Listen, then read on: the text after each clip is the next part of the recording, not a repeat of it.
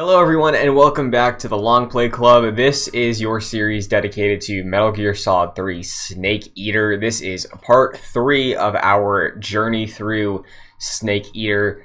I am your host today, Christian Buckley, codename Scorpion, joined by the Longplay Club. Starting in the top left, we got Jack Martin, codenamed Elephant. Good to be here. Man, this episode's still boring. Gotta be honest with you. We haven't gotten to the good part yet, so just setting expectations, but it should be a fun conversation. Top right, we got our first Jaguar, Omar Nakri. How are you doing? What's up? I'm doing well. Thank you for asking. How are you? I'm doing very nice. You know, it's a cool day, windows open, feels great. You know, spring's here. Yeah. But rounding out the Longplay Club, bottom left, other Jaguar, Kevin Diaz. How we doing? I got the two homies here. You know, I'm sure y'all have seen already. See that? Yes. Look at these wholesome boys over here just chilling. I don't think this episode was that bad. I honestly didn't think it was that bad. Sure. Personally speaking, you know, I thought last week's episode was worse. Yeah. For sure. You're 100%. You're 100% correct. But okay, we just haven't gotten the meat and potatoes. Right. Yeah. I do sense that. Like, I know next week we're gonna be full on buffet. For sure. Definitely. For sure. So Golden Corral. Last week we left off fighting the Pain, the first of Gru, the boss's new elite unit that she's working with. We fought the Pain, kind of a weak opening boss for this enemy force, and that's where we left off. So we picked up Naked Snake jumping back into the swamps on his way to the next objective.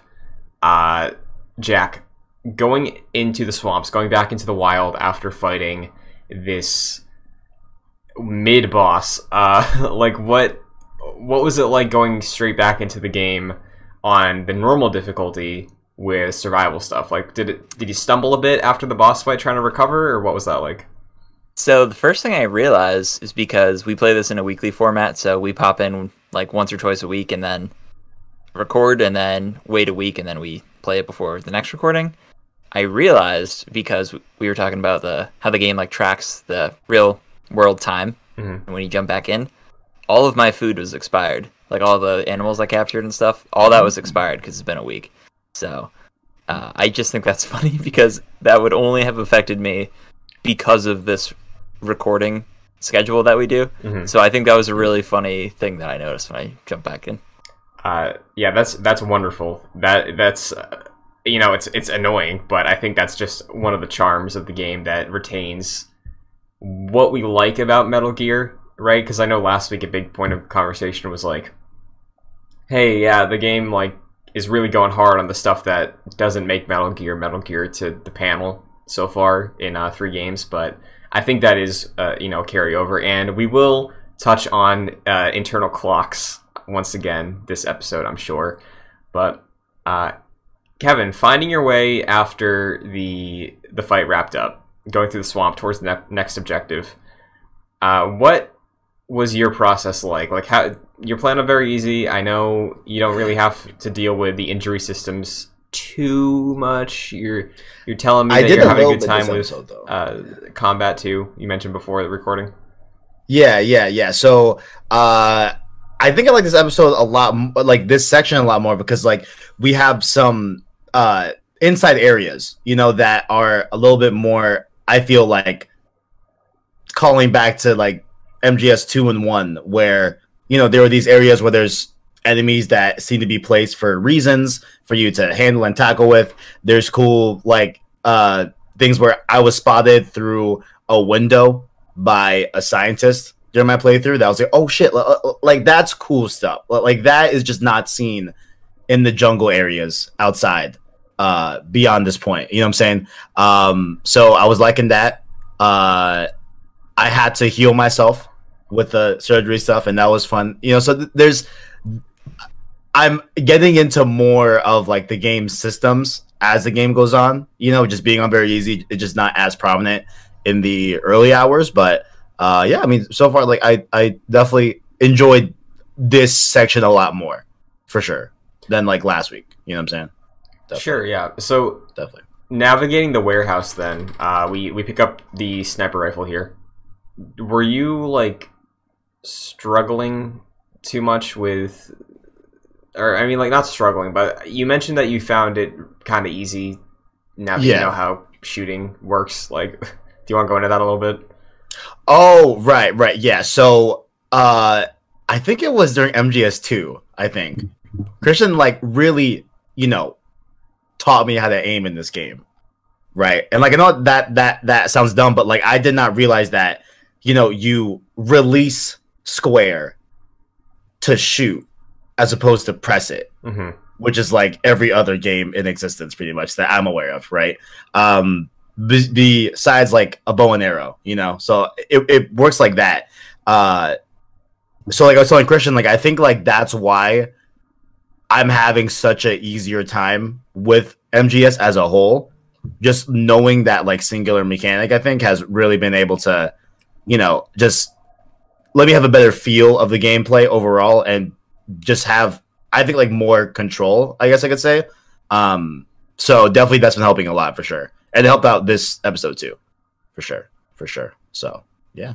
We've been over here, I feel unstoppable, It's great. Yeah, definitely. Omar, you're also playing on very easy. Yeah. Returning veteran of the series. So, after a boss fight, I feel like in a survival game, they really want you to feel drained. Like I think Resident Evil does that really well, where you have a buildup of all these resources, and then you just have to unload them into a boss, and then you have to like really like heal yourself and look for more items again afterwards. Like I didn't find myself really having to do that here after the pain. So for you getting back in, did you find much difficulty with navigating the next few areas through the wilderness? No, I will say I ran into the same issue as Jack, and all my food was expired. So Snake's stomach kept growling the entire episode, basically. I did try to get some food, but I did get my last calorie mate like immediately. So it was unfortunate. But yeah, pretty much smooth sailing. I think otherwise it's really easy on this difficulty. I made a mistake, I think, but it's okay. I unlocked a really funny trophy when I was playing this section. I knew this trophy was a thing, so I was trying to go for it in a way. I kept eating the rotten food, and I made Snake throw up, and I got a trophy for that. Hell yeah. I also have a side question. Before we got into my save file, I was looking at the main menu, and there's Metal Gear and Metal Gear 2. Yeah. Are those the OG games that you guys were talking about? Yeah. They're just in. Yeah. Oh shit. Okay. That's how you play them. It's a weird, like, I don't know why those games are within the HD collection are in the Metal Gear Solid 3 menu and not just like digital downloads like how MGS 1 was. So it's a little strange, but yeah, that's how you play them. You have to go to that game. And like I feel like at least like you would have it just separately on like that splash screen where you pick 1, 2, and 3, 4, and Peace Walker, I guess. 2, 3, 2, whatever. Which ones? 3, Peace Walker. No, 3 Peace Walker 2. 3 Peace Walker 2. 3 Peace Walker 2. Yeah. I figured they'd be in there, but no, like I was like, oh snap, okay, I think it was cool. So they're included in the PS2 version, I think, in the PS2 version of Snake Eater. So they just left him there, I guess, in that menu. They should be broken out, but you're right. All right. Cool. Hey, I mean, it's there, I guess. Screw it. Yeah, that's cool. Yeah, definitely. So after we navigate through the next area and we get to the warehouse, did anybody know that you have an opportunity here to kill the end? Jack, you're nodding your head. Yeah, that's another trophy where I want to go for this platinum eventually because it's fairly easy compared to other Metal Gear trophy lists and achievement lists, and that's one of them, and I think that's really funny. So yeah, he's in the wheelchair being pushed around by, I think, just a normal guard. When you get to him, and when you get to that area, you see his health bar, and at first I was like, that's kind of weird, but then I knew about the trophy, and yeah, you get a sniper somewhere, you just shoot him from the distance, and then that's it. Did you do it? No way. No, I'm doing a pacifist playthrough. I see. Yeah. I did not know you could do that. That sounds pretty cool. Wait, so do you just continue up the mountain, I guess? And it just foregoes that entire like end boss fight, you know? Presumably. Yeah. Yeah, right? I imagine so. like you won't get those cutscenes, you know? Yeah, So- which you're kind of missing out for sure. Yeah. But Yeah, definitely recommend not doing that. yeah, no, definitely don't. Yeah. Mm-hmm. Interesting. It is interesting though that they give you the choice to do that, because I appreciate when games give you that sort of freedom. I do think it's weird and interesting for a game that's so heavy on its narrative though to give you that option, right? Because like I don't know if I'd say any of the cutscenes surrounding the end when we get to the end is like vital, right? But I do think there's important, like, you know, you get to see more of like Snake in a scenario being a soldier. I think it's still characterizing a little more, even if we don't like him, right? But I don't know. I feel like the decision to like just wipe that out completely is strange, right? Like I can't figure out why they do that outside of just having fun. I think if you don't know you could do that, it is probably like very difficult. Like I would love to see like the percentage of people who actually did that like on their first try, because I don't think I had like a sniper or like a long range weapon that I could have like accurately taken a shot and taken him out. And yeah, I don't think new players would have gone out of their way to do that, or if they attempted, it would have been very difficult. I did explore a little bit after the fight with the pain, and I was able to find the Dragunov. So if I wanted to, I could have done this, but I didn't. I didn't even know about it until after the fact. But yeah, I do think it's an interesting choice. You know, it's a very, again, a weird Metal Gear thing to include in here, but I don't even think I found the sniper, guys. I don't think I did either. I don't think I did. Yeah. really, I killed the end in a in a very interesting way that like definitely worked. Like it definitely did the job. But yeah, I found a very, very quick technique that maybe I'm a GG pro gamer like Omar. I don't know, but I definitely got his ass for sure. For sure. Well, after this, again, Jack, you led saying that it's pretty boring. Is this next section like just the continuing to get to the next objective? Is this what was boring for you? Because I found myself really coasting through all the wilderness stuff, and I think what's bothering me about this, and again, maybe it is because I'm playing on easy, but I don't know. I think it's like Kevin had a really good point. Like, my favorite part of what we did this week was the indoor sections, because I feel like PS2 open jungle wilderness is kind of boring as hell and not really designed in an engaging way. Maybe it's because I'm on easy, but I get maybe that's what they were going for, because they are pushing these systems and these environments can, you know, lead to using these systems more, but I would have much preferred a lot more internal stuff for all these scenarios. Yeah, the warehouse, like immediately after the end shows up and goes away, I had like 2 shots of my tranquilizer for my suppressor, so I was very frustrated, like trying to conserve that and not alert enemies, because I think this game especially has like a very unfair alert system where once you're spotted, like that's it. Like you're going to be spotted for like a solid 2 minutes. Yeah. Like you can't really like mess around, go in and out of areas, because that alert status is going to be up for I think like 90 seconds after all is said and done, and it just like takes forever. So that's a little unfair. So there was a few points where I was like, I just let the enemies kill me, and I restarted basically like as a checkpoint system, and then just kept going. And yeah, that part was annoying. And then yeah, like what you said, the next part with the wilderness area before the like scientist base, basically just all sort of animals and traps there.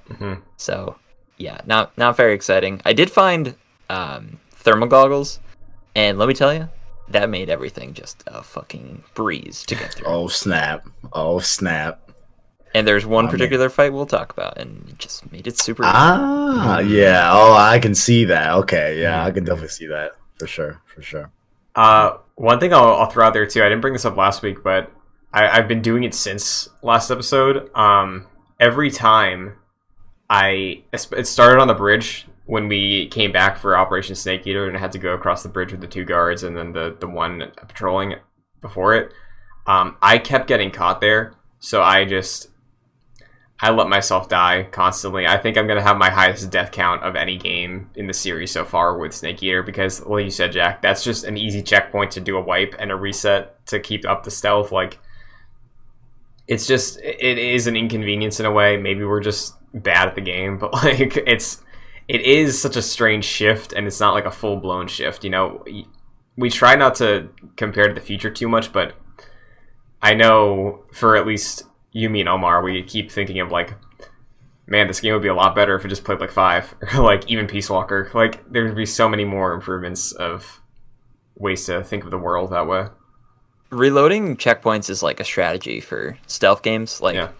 I know this is way different, but I was playing Dishonored like a week or 2 ago, and constantly the strategy there, if you're just going like a no alert playthrough, is just make a bunch of saves. And if you get caught, you really reload a save and you're back in the action in like 4 seconds. Mm-hmm. Whereas this, it's like, all right, I would have to quit out of the game because it's the only way to actually like hard load a save. And that's just like a 1 minute process. Whereas like, all right, just kill me and I'll spawn back in like 10 seconds. Sometimes that is like the smartest and quickest way to do it. It is annoying, and I'm with you. I don't like having that affect my like end code name, but oh well. Yeah, like, gotta get through it. We're gonna be like a bunch of slugs for like the code names at the end of this one. Like, it's rough. It's gonna be like turtle, tortoise. A turtle's awesome. Give me turtle. Yeah, turtle. All right, bet. What do you got against turtles, Kev? I don't know. You know, they kind of slow. You know, they hide. I don't know. I don't like them. You know. Okay.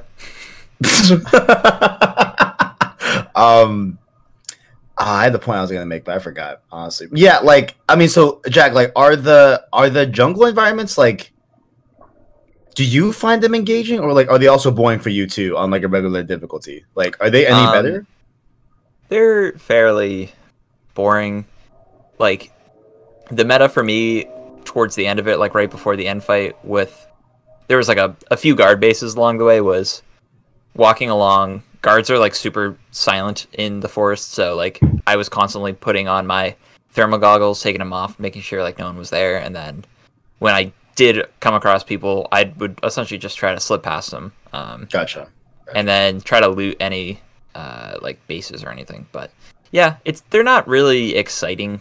The guards move like super slowly in this game, like I said, and they're not very engaging, like what you're saying. So it's just I think Christian said it's like these areas kind of just serve as like a place to get you from point A to point B, and it's they're not the best compared to like the struts in MGS2, right, which all of them were super unique and so cool to just navigate. Like different looking, and there's different strategies to get around each one, whereas the forest is just a little open. And I think this series is at a point where it was trying to go open world, and it didn't really quite understand what that meant yet.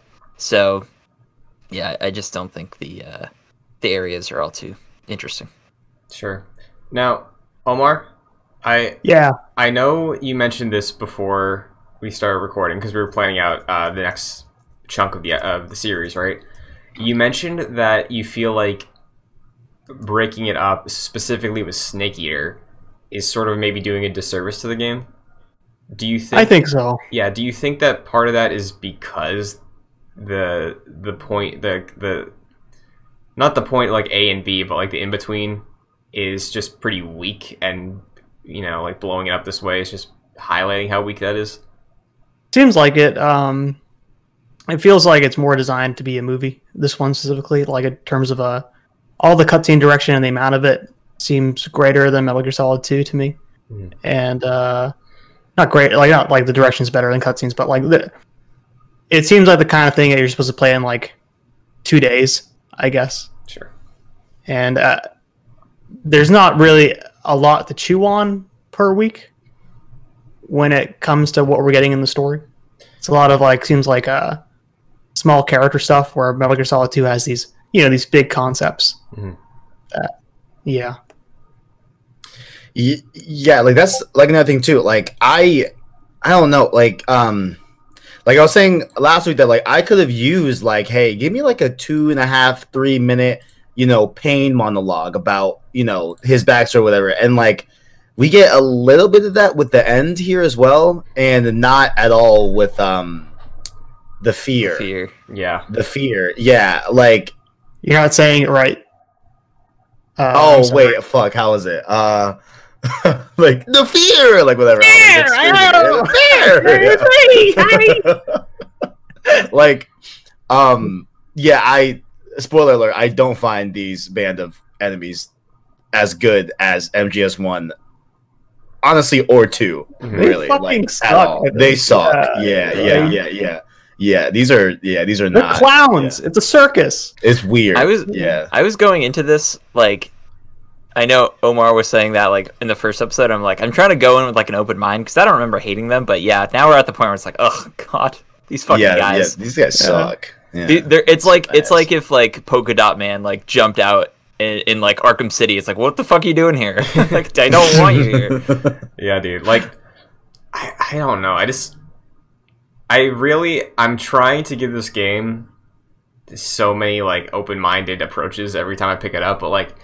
It really pales to the other two, and I hate saying that, because we're not done yet, and I know the game reaches some emotional points, right? And I mentioned last week in our, wrap-up thoughts of, like, I'm really curious on how I'm going to feel come time for these endgame things, and we're not there yet, but I don't really feel any more attached to Snake or the cast now any more than I was last week or the week before. Like, Omar, I know I feel like you've been the most outspoken about Naked Snake sucking.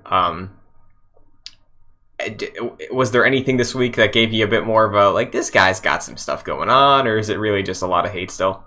I will admit I did vibe with Naked Snake a little harder this week. Okay. And it was the I don't know if we want to jump too far ahead, but I thought the cutscene with him and Granin was funny. And I got this conversation about War of the Worlds with Paramedic, where he kept insisting that, so you haven't seen it? Because she thought she had seen it, but she was too scared to watch it, and I thought that was pretty funny. Yeah. I don't think he's obviously, I really don't think he's a bad guy. I think he's, just like Raiden, green in a way, but a bit more insistent or rooted in his country or something, or his beliefs about just being a soldier. I don't know. I don't got beef with him just yet. Okay. I guess. Like, I do think there's a value to really going hard on the idea of Naked Snake being a soldier, I love America, all that sort of thing, because of the story they're telling. I think the thing that's holding me back is, like, it's just not, like, enticing in a way, because it's like, we touched on this last week too, it's a lot of similar beats. Like, you mentioned also that there's not a lot to chew on story-wise, but there's some stuff character-wise, and I think, yeah, that's true. Specifically with, I think, the codec calls, or the radio calls, whatever the right word is, but, even then, like, the paramedic stuff is charming.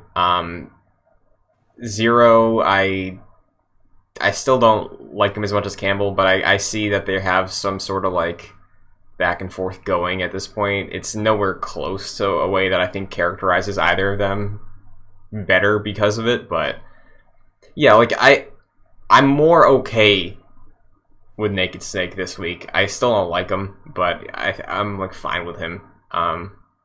Kevin, you've also been very outspoken about hating Snake in this game. What's up this week?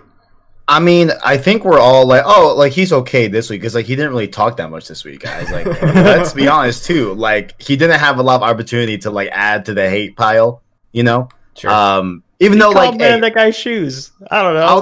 I'll give What are those? Omar credit. Yeah. What are those? He you know, give a compliment. Snake lightened up a little bit in the complete opposite of the point that I was making, but I did a save file, and funny enough, they were talking about James Bond movies. Funny making that comparison, and then in a meta way, Snake even goes like something like, "Yeah, the Major wants sometimes to compare 007 to like what we do, but you know, I don't know if that's a straight up 1-to-1 comparison, but I guess you can make that comparison between us and 007 movies, I guess." And it was a very like meta, like, oh shit, like the guys were saying that, you know, the like intro soundtrack, you know, kind of is a very much like a 007 James Bond type of vibe to it, you know. So I thought that was pretty funny. But yeah, other than that, yeah, you know, he just didn't talk that much in this episode, so he is what he is. I like that James Bond conversation a lot. I think it's funny between the characters, is like having it out. But when he calls out, like when Kojima says, "Hey, this is a lot like James Bond," right? I feel like, what's the point in saying that here? Because like in Metal Gear Solid 2, every time, you know, he called out the similarities to Metal Gear Solid, there was a point there. But in this one, it's like, yeah, I know. I know. Like, is that... I've definitely mentioned this before, but that moment in The Last of Us, right, where Ellie is like, damn, another paddle puzzle? It's like, well, right. If you guys knew that, what if you just didn't do it again? Like, I don't know. Yeah. Oh man, I don't know. I definitely think that there's levels to, like, I like the conversation too, because I think it's, you know, a charming look into the back and forth they all have, but it's definitely an instance of Kojima, like, I feel like just writing himself, you know. It's, I think, Omar, you brought this up week one. I'm seeing it more every week of just like Kojima, just like he's feeling himself with this game. Yeah. You know? And I think this might have been the first one that his name's on the box, but I'm not too sure. Really? But maybe. I could be wrong. What were you saying, though? Sorry. No, I'm just like... as a fan of the series, right, I'm trying to like rack my brain, and we don't have to cover this, but like I'm trying to think about 4, and I don't know if it's this like heavy-handed of him being all over the place as it is in 4. Like, I think 4 is very fan servicey, but that's different to me. Like, this is very much like a, aren't I clever? Isn't this engaging? You know, like, it feels more like that. I don't know. I mean, I've always had beef with this game specifically, but I remember loving 4, so I think we can still look. I'm still looking forward to that. Oh, me too. But I am also deeply worried, though, to be honest. where like, look, deeply worried. Yeah. Metal Gear Solid 2 is my favorite game, right? But that was my first time replaying it, because I honestly was scared over the last 10 years if I just wouldn't like it anymore. With where my opinion went on Kojima, and he's kind of a crazy guy, to be honest. I didn't know if it would hold up for me, and thankfully Metal Gear Solid 1 and 2 I think still do. But this one, yeah, no, I don't know. I'm freaked out. I think 4 could go south as well, but I'm still looking forward to it at the moment. Honestly, I think some of my beef with this game too is like I don't like prequels, and I definitely don't think a prequel for Metal Gear is that interesting. Where it's like, I just want to look to the future, man. I want to see what's up what's happening now. It definitely felt like the brakes were grind to like a screeching halt. The opening of this game coming after Metal Gear Solid 2. I have a tangent for you guys. Sure. That I noticed. Please. You know how Star Wars has everyone getting their arms cut off in like every movie? Yes. Metal Gear has that, but with people peeing their pants in every Metal Gear. Oh my god, game. Guys, listen, look. I don't like it. I don't like it. Nope. No. It wasn't even cool the first time, but I can let things slide. You know, I'm a very easygoing gentleman. I like to think so. You know, I'll let things go over my shoulder. It's okay. It's fine. It's fine. I think in the first one, you know, you're working with the PS1. You got limited hardware. You got limited visuals. You got a bunch of limitations, right? You're trying to be like every single stereotype you can throw on Otacon to just be like, this guy's a nerd. he's a weak nerd. Like that, I think there's a purpose to it there, as like weird as it is. But like, yeah, I'm definitely with you. I was just with Emma in 2. I was just like, this is weird, and this week I was like. But you have to understand, Christian, it's a remake of Metal Gear Solid. Yes, so that's why it's so cool. Yes, no, it's still cool on that level for sure. But no, yeah, this, I think Jack brings up a good point. Like I think in Star Wars it's fun because it's like you point out and be like, they did the thing. You know, it's like I got a bad feeling. It also about this. makes sense. There's laser swords being swung around. Someone's gonna get an arm chopped off. Yeah, right. Who's peeing their pants every day? Yeah, like it's so common in this world apparently. I think that's another thing. Like the tone of this game is just all over the place, and that's my biggest issue with it. Really, I think if they wanted to go simple, we're in the 60s, there's no clones, we're just doing super straightforward, Naked Snake origins, like, stick to that, you know? Like, really go in on that, and, like, I think there are other instances of Metal Gear games that kind of do that, and do it well. So, like, here they're juggling, I guess, the expectations of 1 and 2 with, like, the wackiness, and I really think the game would have been way better, and I'd be having a much better time with it if they just went like either hardcore, this is a serious period piece, nothing weird, the timeline, nothing's weird yet, this is just straightforward, or it's been wacky since the 60s, like either of them. Don't do both, because I feel like we're just going back and forth. And I think Omar and Jack brought this up last week, like the other 2 games, specifically the original Metal Gear Solid, do that incredibly well. They balance it perfectly. But here, I think it's because they're just going too hard in both directions that it just doesn't work for me. I don't know if anybody feels differently. I think it's the goofiest Metal Gear so far. Like, oh, for sure. Yeah. Metal Gear has always had like the goofy moments, specifically with its bosses, and some other goofy parts like outside of that, but most of the goof is like relegated to those parts, and the rest of the game is like fairly serious. Mm-hmm. In almost every aspect of Metal Gear Solid 3, there's just, you can find the goofiness anywhere. Like, especially with the ridiculous Eva cutscenes and the Ocelot cutscenes last week, mm-hmm. and it's just like, oh man, it's just littered with this weird awkwardness of what they're, like what you said, Christian, like sort of the story they're trying to tell, balancing the goofiness, and it's just it makes this game stand out more than 1 and 2 in that regard, and it's a little strange. I don't even think you have to make a totally like serious game instead, mm-hmm. but I do think Metal Gear Solid is about being goofy, but not quite like this. Like, I think this should be goofy, just write better jokes. Or like better characters, like than the Fear or something. I don't know, like, or stop with that camera, the camera direction, right, with the Eva stuff. Like, it's just bizarre. I don't even know if it's like a thing of like this game has extremes on both polarities. Like, I really think that it's just, I don't think it's as serious as it probably needs to be. That's what I'm saying. Yeah. I know that's dumb because, like, I'm the player. Like, I didn't make the game, so I don't know if I have, like, the freedom to even say that eloquently, right? But, like, I don't think it's as serious as like, I want it to be, but it's way wackier than I need it to be, you know? It's like, I want it to be a little more serious and, like, explain these villains.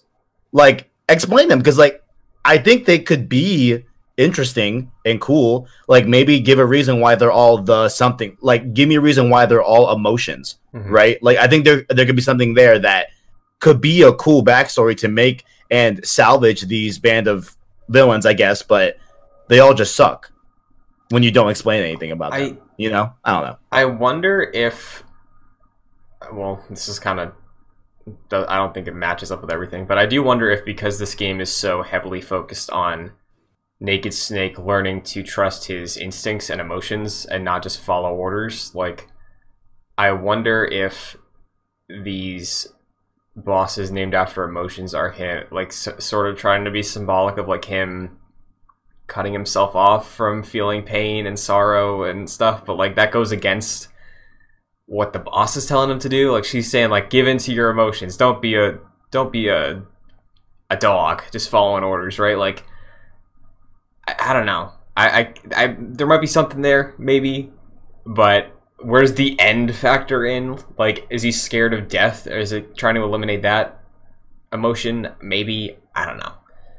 Yeah, like I mean, if it ends up being that end, for all I know, maybe there is a great explanation we'll get, but because like I assume we have a lot of ground to cover next week. Like, I feel like we have a whole arc to wrap up that I don't think we're even close to wrapping up at this point, you know? So I assume next week's going to be heavily story filled, heavy exposition like we've had with the other Metal Gears.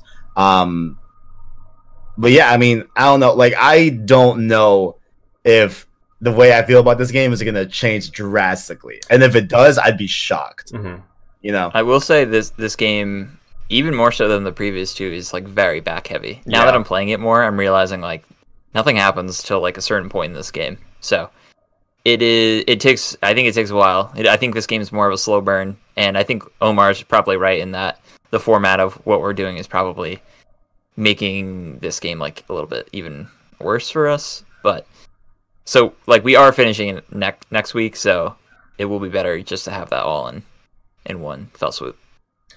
Yeah. You're right, Jack. From memory, the game is like very back heavy. Like, the only things I ever hear people talk about of Snake Eater outside of like the theme, I feel like take place in the last 4 hours of the game. So like, I do think there is sort of a question on like, you know, how effective the slow burn is. It's slower for us because we're elongating it, but like, I'm curious to see what the payoff is like. So Omar, were you gonna say something? Yeah, I think I brought this up last week, or I keep bringing it up. But you know, Metal Gear Solid 2 really, I'm sorry for bringing up Metal Gear Solid 2 all the time. I really am. But, like, Metal Gear Solid 2 asks the player to like examine the form of Metal Gear Solid, right? Like, it's like, hey, think about the way that game was structured and everything, and figure out what you want. What did you want from this? And then here's Metal Gear Solid 3, and like, yeah, okay, there's 5 bosses. They're all crazy, and you're gonna uncover a plot about Metal Gear. It's like, I don't see what the point is of repeating that structure after Metal Gear Solid 2 did it and talked about it, right? It just feels like, in a way, like this is a sequel. Here, like, yeah, it's more Metal Gear. It's not that interesting to me, outside from the setting. But, you know, of course, I'd rather future stuff too. Like, I almost think this game doesn't need the 5 bosses, right? Like, just do like, something else. I wonder if, because Jack brought up the idea of open world, right? I wonder if Snake Eater would be more effective if it was much more linear, and you have like story moments where you're supposed to be like, oh, now heal, now use your survival stuff, right? Like, because I would say, okay, I think I can make this comparison because it came out around the same time. The original Resident Evil remake, GameCube, right? Early 2000s. That game, I would say, is pretty linear. It's like you're in a mansion, but you definitely have like point to point to point, and the obstacles in between are the zombies.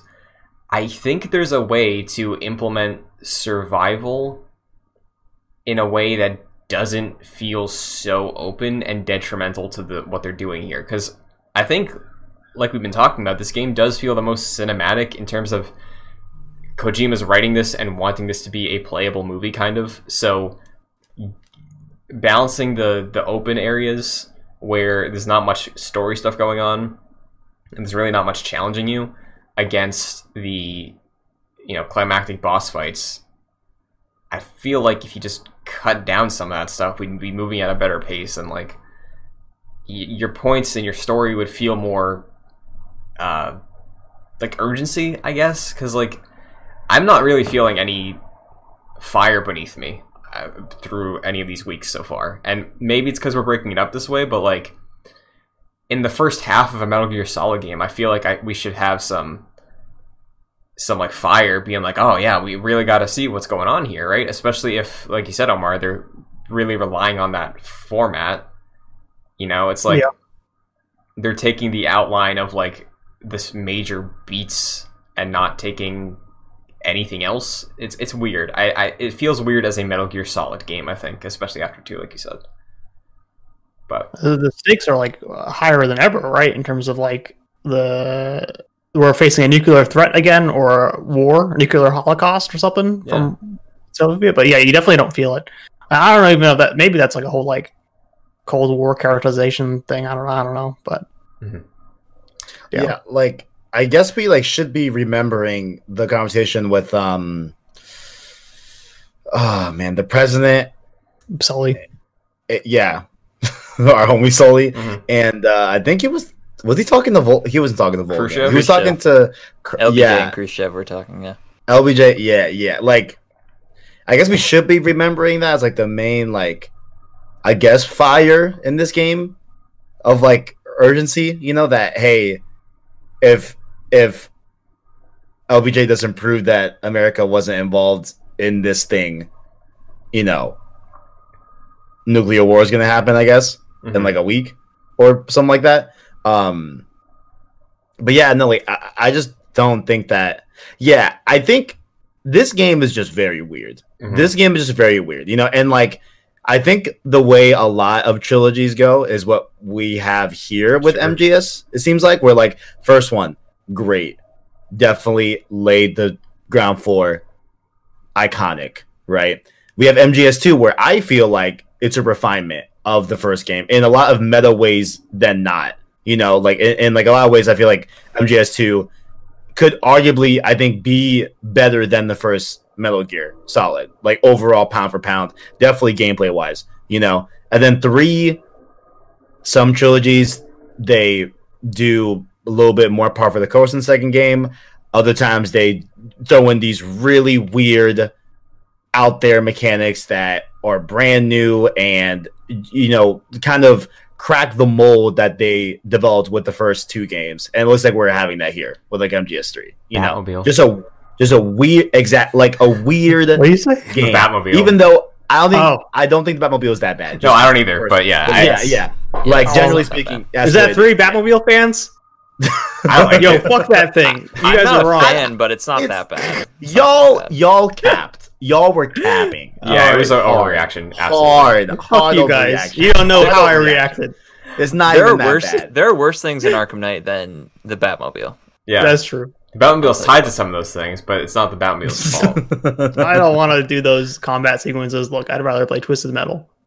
But it's okay. So we get to the lab, right? Again, another interior that we gotta deal with for this game, which again is so far the highlight for me.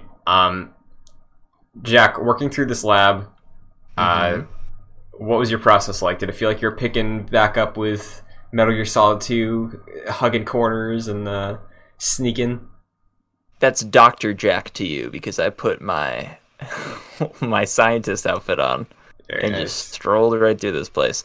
Although I was a little, I guess this is a cool little feature. It did kind of piss me off. The guards, if you put that suit on, I think you're like given that scientist suit. Yeah. I think Eva gives us to. Yeah, so you put that on, walk through here. The guards don't pay attention to you. They don't really notice you. The scientists, because you're supposed to be impersonating a fellow scientist, will be like, who's that guy? Oh no, that's a different person. And then they'll like sound the alarm, which is kind of annoying. It is, I guess, a cool little feature, but yeah, super annoying to get through because the scientists will all realize you. And you get to a certain point where it's like, oh, I'm just walking past all these scientists. Very Hitman. It was very Hitman. Yeah, that's a good point. That's a really good point. But yeah, it wasn't like too difficult, I'll say. And at least for a while, sneaking around as a scientist was pretty cool. Yeah, definitely. Yeah. I knew I could do a scientist outfit, but I feel like the way Naked Snake is, I feel like his character wouldn't want to do that. Yeah. You know, I feel like he has a certain, like, perhaps a bit of arrogance, right? Where he'd be like, nah, I could fucking do this shit. It's all right. You know, like, so, and plus, like, I kind of wanted to add, like, a little bit of challenge. Like, I don't want to be like, I was literally walking through this playthrough, you know. Mhm. So I didn't use it. I didn't use the outfit, even though I did get one. And yeah, like I think you guys are right. I think Eva gives you it. I'm pretty sure, but I think I found another outfit as well that was like a scientist thing as well, like another outfit. I forgot what it was exactly, but I think I got a second outfit that I could have used in this section, but I just went in as Snake and just did my thing. Yeah. Nice. Yeah. Omar, what do you think of the lab as a level, I guess, design-wise? I thought it looked gorgeous. That's where you get that nice Metal Gear Solid 2 kind of, I think, like watercolor-esque lighting in there. And I don't know. You brought up the Resident Evil remake beforehand, but I definitely feel like seeing an interior like that here kind of reminded me a bit of some of the backgrounds of that game too, or the lighting, I guess. It was nice. I don't know. Why are there a bunch of like model posters everywhere? Did you guys notice that? Oh, Kojima's horny. He's a pervert. I think they're that's like the reason. they're like not even like hidden at this point. They're just out there, like chilling. Like, hey, like here's like a 12x20 poster over here. You know, Scientists be jacking off. I don't know. huh? It's MGS2 had a lot of that with the lockers. yeah. Yeah. And like those, you know, they're in lockers. They're like cool. I don't know about cool, but like, you know, things that you can imagine. Hey, this scientist, this is his locker. You know, there's like a string of thought that you can have with why this poster is in this locker. What is the reason for it being a huge, like, flag-sized poster? You know, Terrible HR department, apparently. for real. Yeah. Oh man. So, like personally, I thought the lab was fun. It was a mix of, you know, like balancing the outfit and stuff, but like, I for me, this section of like actually going through part of the game that's not tied to a boss was my favorite part so far, because like it's what I like about Metal Gear, and it's what I really like about the previous games and the later games that deal with this stuff. Like I do think like there's something about navigating a facility or a lab or something that just adds urgency, right? Because I think being out in the jungle, it's Jackie brought up open worlds, and people bring up this lack of urgency in open world sometimes, where it's just like, I'm playing Spider-Man, I can just fuck around until I like, oh, Aunt May's being held hostage, let me just go deliver some pizzas, right? Like, why not? I think that's sort of a similar issue, not to that extent, but like with the more open jungle areas, because you just feel so alone and so isolated. Holy shit. Without anything, right? It's like, we talked about lack of urgency, but like here it's like, oh, there is an urgency because I could get caught at any second, you know? And I do think that just automatically, design-wise, adds to my incentive to play and be stealthy and think about the mission, you know? But yeah, Metal Gear previously was just felt so much better when you were confined to a specific area and felt like you had to navigate it in a certain way. And not yet, but they haven't quite nailed that sort of openness of Metal Gear and what that could be. Definitely. Yeah, I think this was the first steps in Metal Gear expanding past like Shadow Moses and Big Shell, where those environments were very small, and it tried to introduce bigger environments and wasn't the best. It like they're not bad by any means. They're just not very interesting. So maybe we'll get there. The open areas in MGS3 laid the groundwork for Death Stranding, guys. That's exactly what it is. You know, Sure. exactly what it is, guys. You know what I'm saying? Yeah. Would you look at that? And I like, honestly, I think there's a point there, right? Like, whatever anybody feels about Death Stranding, I think they want, at least in that game, there's a purpose to making you just sit there by yourself with your thoughts as you're navigating this world and focusing on the mechanics, right? Like here, I think they want you to do that, but like Jack said, it's a first shot.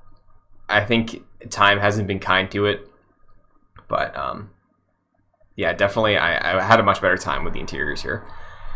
Yeah. So after we navigate through the lab, we are brought up to another cutscene with the next boss fight. The fear. Kevin. Yes. The introduction of the fear, because again, you love Dead Cell, you love Foxhound. We got a little tease earlier about what we think of the fear. What did you think of the fear's introduction? Oof. I don't know. This guy sucks. Like, this guy sucks, man. Like, it's like, I don't even know if cringe is even like suffice. Like, I don't even know if cringe is worthy. Like, I don't even know what this guy's problem is. You know, I have no, like, are you a vampire? I think he ran on water. I think he did. I'm like pretty sure. I think, but I don't know. He has a venom tongue type thing. You know, that's interesting. Yeah, I didn't really like. You know how you know with like Sniper Wolf, she's a great sniper. You know, she can stay put for a week straight without eating, drinking. Like her when she's on a hunt, right? Fortune, you know, she has good fortune. She just can't die, right? How do you explain the fear? That's why I think these villains are so weird. Is that like I feel like we had a good like, you know, standing of it. Okay, cool. Like these villains that he makes are, I think, really cool. The way they're just defined in their names themselves, and that's all you need to remember what this villain is. You know, with the fear, it's like, okay, you're, I guess, a cross, like a vampire. You can randomly go invisible. That I think is like a cloaking technology, because as you did damage to him, like he would start to like electrocute. So I was thinking, okay, maybe that's a cloaking tech thing. So he can do that. He's very agile, very fast. He can jump around. Like how? And you just scream, "You're the fear." You know, like that is not a typical villain that we've encountered in this series. You know, so it's like I don't even know what that was, to be honest. You know, do you think? I don't even know. Do you think you would have liked this boss better if their name was Anxious Chameleon? I guess, yeah, maybe, yeah. Like I don't know, like, yeah, I don't, yeah. And I think his boss fight wasn't that great at all, really. We'll get to another boss fight that I thought at least was somewhat more interesting, and definitely I enjoyed that boss fight a little bit more. But yeah, no, the fear wasn't doing it for me. No, yeah, it was, yeah, like it's around the same range as the pain. I don't know if I'll put it below or above necessarily. You know, I think maybe I like the plane, like the pains more, because at least there was something of like, you know, you had to avoid certain things and in like it in at least somewhat engaging ways. This I was literally just following where he was jumping and then just shooting when he stood still. Sure. That was literally it. It kind of feels like Kojima kind of gave up with his bosses. Because, like, at least I didn't like the pain, but at least with the pain, he had a unique gimmick with the bees. Wasn't fun or whatever, but at least like that differentiated him. If I had to pick the fear out of a lineup right now, I don't think I could. And he doesn't have any like unique powers that are special to him. Like I'm pretty sure we've seen cloaking technology with like Cyborg Ninja, and he just like jumps around and stuff. And I almost kind of think this is a joke boss fight, because I threw on my thermal goggles and I was like, there he is, and I just tranked the shit out of him really easily, and it took me under 2 minutes to defeat him. It was so easy, and I was like, I wonder if this is a joke, because that was ridiculously easy. Does it feel like Predator? Especially if you use your thermal goggles too. Like yeah, totally. Yeah. And see, like, that's another thing too. Like, I feel like there's so much opportunity for a really tense fight like that, right? Like, I've been playing all these games on easy. Like, I do think that say what you will about how it controls in the first game, but like I think something like the Sniper Wolf fight is able to have a sense of like there's a tense vibe there where I feel like an enemy that can turn invisible and jump around all over the place. I feel like there should be more there. You know, even someone like Vamp, who I think you could compare Vamp's fight to this fight because he 100%. You know, has some similar agility and I don't think Vamp poisoned you, but there was something similar to it. I think mechanically, he threw like the little knives at you. Okay, and the fear like would crossbow you and poison you. It's pretty similar, yeah. Yeah, but like at least Vamp still had that backstory and that cool aura to him that Kevin is talking about and is missing here. But what were you saying, Omar? Are you still playing on that standard camera that you switched to last week? No. I mean, I bounced around between it. I didn't use it on the Pain. I didn't use it here. I didn't use it on the End. But yeah, mainly I think it's just because I feel like the in between areas are so easy that having the camera locked in that way makes it just less aimless, kind of. I don't know. But, sure. Jack, I wanted to ask you again because throughout the series you've been pretty on top of checking the codec. Anything with the fear from the codec? The only thing that I remembered was Sigint saying something along the lines of his cloaking technology quickly diminishes as he's moving. So like as he exerts himself, his camouflage will like deteriorate and he'll have to like stop and eat for a second. So I think that's the way to defeat him without having thermal is just let him tire himself out. He'll go to the ground, start eating like a rat or something, and then get back to business. But yeah, that was pretty much all I remember in terms of the codec. Yeah, so yeah, that's so weird. Again, so lacking, weird. you know, not really having a lot of insight, but yeah. Didn't Otacon make the invisible cloaking stuff in Metal Gear Solid 1? Or was that he invented it or something? Or did he just make some good ones? I don't know. I don't know if he invented it, but yeah, he definitely was like, all right, I'm going to just walk around this facility now invisible. Peace. Yeah. Yeah. Maybe it was like an Arms Tech prototype that like nobody used. Maybe I think that might have been it. Maybe, but did you guys so far with the End eventually and with the fear they have like camouflages you could pick up? I don't remember if the Pain had a camouflage. Did you guys pick up any of these camos? Could you get to the Pain's like boss station in that stage? Yeah, I don't think you can. No. Yeah, I if you could I couldn't, but yeah, I definitely picked up something from the fear. Yeah, I did not get anything from the Pain. I didn't even think I could get to that, so I didn't even bother. But yeah, I got something from the fear also. Did you get something from the End? Not to jump ahead, but yes. Okay. So, we wrap up here with the boss fight. Kevin, walk us through the journey to the End. What's it like for you? Pretty much par for the course. Wait, did we miss a major cutscene that we haven't talked about yet? We didn't talk about the first cutscene in this segment yet with the boss. With Granon. Yeah. Oh, yeah, right. Yeah.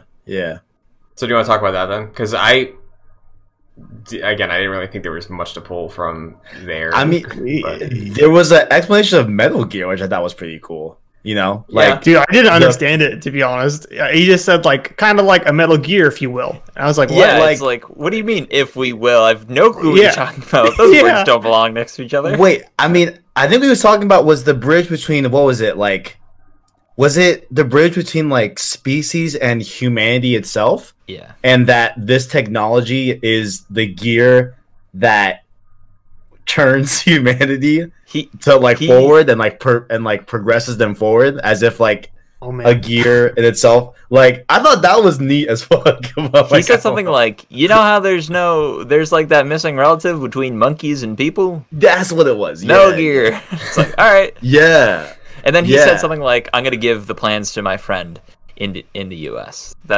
And he talked about the Philosopher's Legacy. I think that may be the first time someone brings that up. I don't really know what that is so far. But I think those are the kind of highlights from that particular. and he's drunk. Yeah. Also, he's really drunk. Yes, also he's very, very drunk. Yeah. And he's got a statue of not only Jehuti from Zone of the Enders, he's got a statue of a Metal Gear Ray. Yeah. That's yeah. It reminds me of the Vulcan Raven action figure in Yeah, but at least that was after the fact. Yeah, you're right. Like, fuck this. I love when we get these weird explanations and the terminology like we've gotten so far. But Kevin, early on in this initiative, you mentioned that you feel like the game or Metal Gear is constantly on the edge of being stupid. To me, this was it. I was like, the fuck do you mean? Like, Metal? Sure. I mean, I thought it made sense, guys. I actually liked it. Like, yeah, we had to get the name somewhere. It seems like you're like, you know what? Just have him say it. Just have him say it. It's like, we'll go with it. Everyone knows. We got 2 games already. They're gonna know. This to me, the name of Metal Gear is like the blaster for Han Solo and Solo. I didn't need to see where he got that fucking thing. I didn't need the backstory. DL44, right? I didn't need to see the entirety of Solo, to be completely honest. But I didn't need the backstory of Metal Gear. It's a stupid name. Let's just leave it. Because like, see, and we also get a stupid explanation. I don't even get what that means. I know, and that's what I'm saying. Like earlier when I was talking about how I wish they would just commit to like one tone of like, I know it's a prequel, but like, just call it Shagohod. Like, we get it. We get that that's an early version of this, right? Like, that's pretty clear out the gate when they introduce it. It just doesn't have legs. Like, I think that's fine. You don't have to be so, like, ham-fisted about it. It just bothered me. I'm sorry. Yeah, it's... I was going to say, it's Kojima getting so mad that the gamers didn't understand Metal Gear Solid 2, and he's explaining this to them in great detail. That's what's happening. He doesn't trust us anymore, I think. Listen, I'm going to be the opposing force in this, okay? And I feel like I understood MGS2. I think I did. But I liked that visualization of, like monkey versus human, right? What's that middle piece that allows us to evolve? Like a symbolic nature of like technology, how we're able to utilize tools and everything to progress as a species, as humans. I thought it was neat. I personally thought that was a really cool, and it's something that throughout this entire thing, it was that moment I realized I've never considered why it's even called Metal Gear. Granted, there's a thing that y'all are saying, like, do we need to know? Like, I don't think I need to know why Han has dice up on the Falcon. I don't think I need to know that. I really don't. But I think I might need to. I enjoyed knowing why it's called Metal Gear, I guess. In the same vein that, like, I thought it was pretty neat. I actually like Solo. Yeah, I like Solo. No, I'm with you there. I think the comparison's much more of like trying to why is it called the Death Star? I think that's more of a solid comparison, right? Like, yeah, well, you kind of get what Death Star means. I don't think you need an explanation. Well, yeah, but like Metal Gear, these things are all made of metal. There's some gears working in there, Like, sure, yeah. Gear drops in gaming, like equipment. It's like, okay, I made that connection. It's made of metal. There we go. Like, yeah, and I feel like with a lot of, like, when I think of like a lot of anime in particular, there's just a lot of like bonkers titles for things, and I'm like, My Hero Academia is like not a good descriptor of what that is. Like, you get it, but it's kind of just silly, and like no one ever says this is My Hero Academia. You know what I mean? It's just no. They say Boku no Hero Academia. Sure. Yes. I'm sorry. It's just silly. I didn't need this backstory for the name of Metal Gear. It also just doesn't make sense. Yeah. I think it's a problem. Like, for Kojima, I think this might be the game where he gets into the idea of explaining all of his decisions. That, later he goes even deeper on that. But like, there's this guy who looks like Ocelot, and now we're learning how he becomes a revolver or how he gets into revolvers. Like, it's all stuff I don't need to know. Like, I didn't need that backstory. Yeah. Like, okay. From that angle, I definitely see that. Like, specifically like the Ocelot stuff. that's not really working with me that much, to be honest. Like which again, I'm still on the thing of like, I don't know if that's even Ocelot, to be completely honest with y'all. You know, I think the game wants you to think at this point. Yeah, definitely that's the lane they're going down for sure. But yeah, I don't know. I liked this explanation a little bit. You know, it worked for me. Now, like, I don't know how these walking, you know, nuclear silos, I guess, further humanity. To go off Jack's point of like, does that really even make sense? You know, like, yeah, like a very destructive weapon of mass destruction. Like, is that really furthering us as a species? You have a great point, Jack. You have a great point. I guess that doesn't really make that much sense, but I think it's, you know, that guy ends the speech with like, to capitalism, and I think in a lot of ways, like, to capitalism. Kojima is telling the story of, yeah, we need this wars to happen for R&D to get crazy, and that's how we further humanity by developing crazy technologies or something.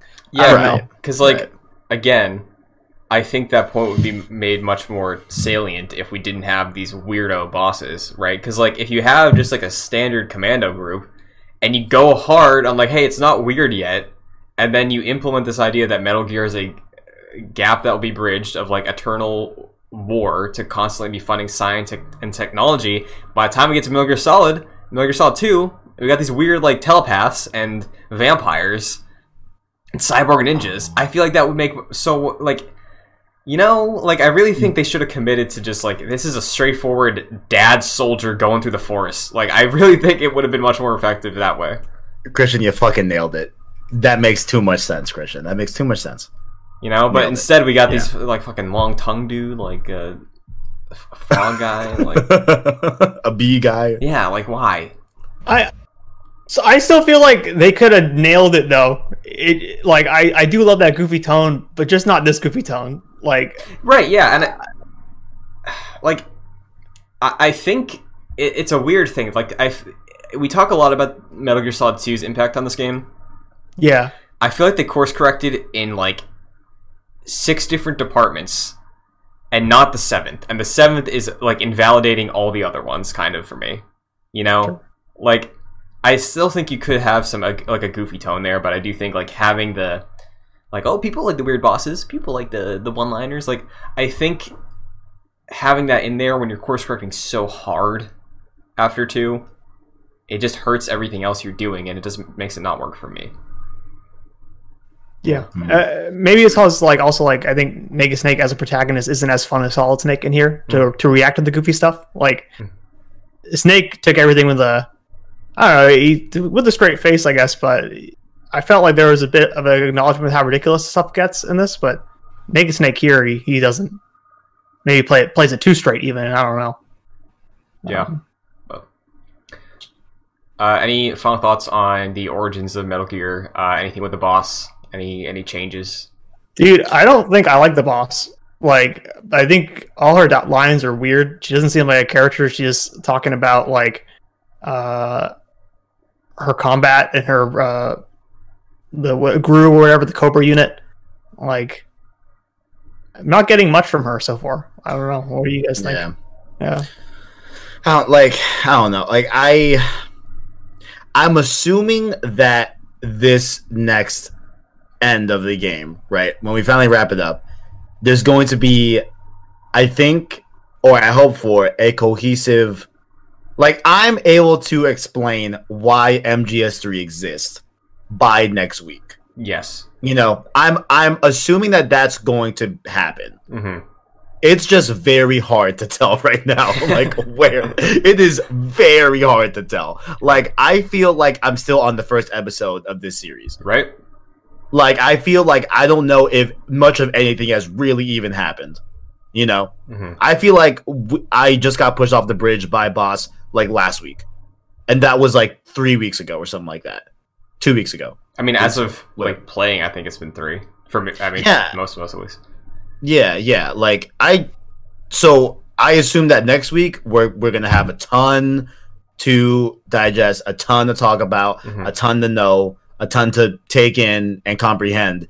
That I think it seems to be a lot more than the other games, which I don't know if that is the right way to go about it. Like that, like slow burn thing that you guys were talking about. You know, like I don't know if that was the right thing here. You know. Yeah, I agree with Omar in that I think maybe the way we tackled this was somewhat of a disservice to this game, because this game is different. Like what I said earlier, it's just like incredibly back heavy. Like there's a certain point where everything starts to happen, and then you get obviously everything with Metal Gear, all the crazy stuff happens at the end. But even before that, like the game really starts ramping up. So, like this is a really good game, but we just sound very negative about it because I think the beginning is slow, and like things being slow isn't necessarily a bad thing. It's just I don't think the game has introduced anything wholly unique, and in fact it's introduced some things that are pretty terrible.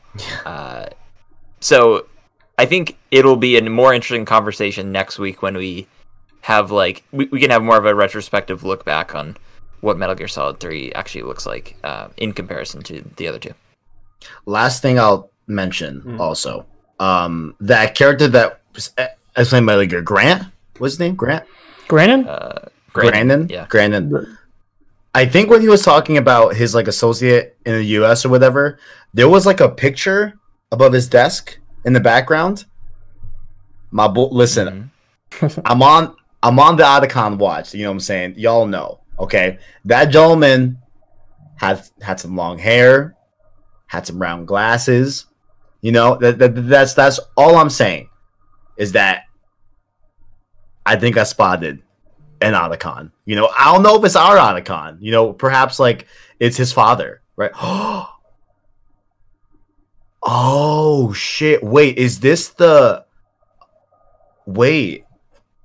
Break out the no cards. Wait, yeah, we have a conspiracy. Holy shit! So Diaz deductions. Yeah. So is this the Where's my note? Here we go. Is this the backstory of the family lineage that Otacon was talking about? Like how his father was involved in I think the origin of Metal Gear? Is that true? Or am I just making that up? Well, I think his grandfather was in the Manhattan Project. Okay.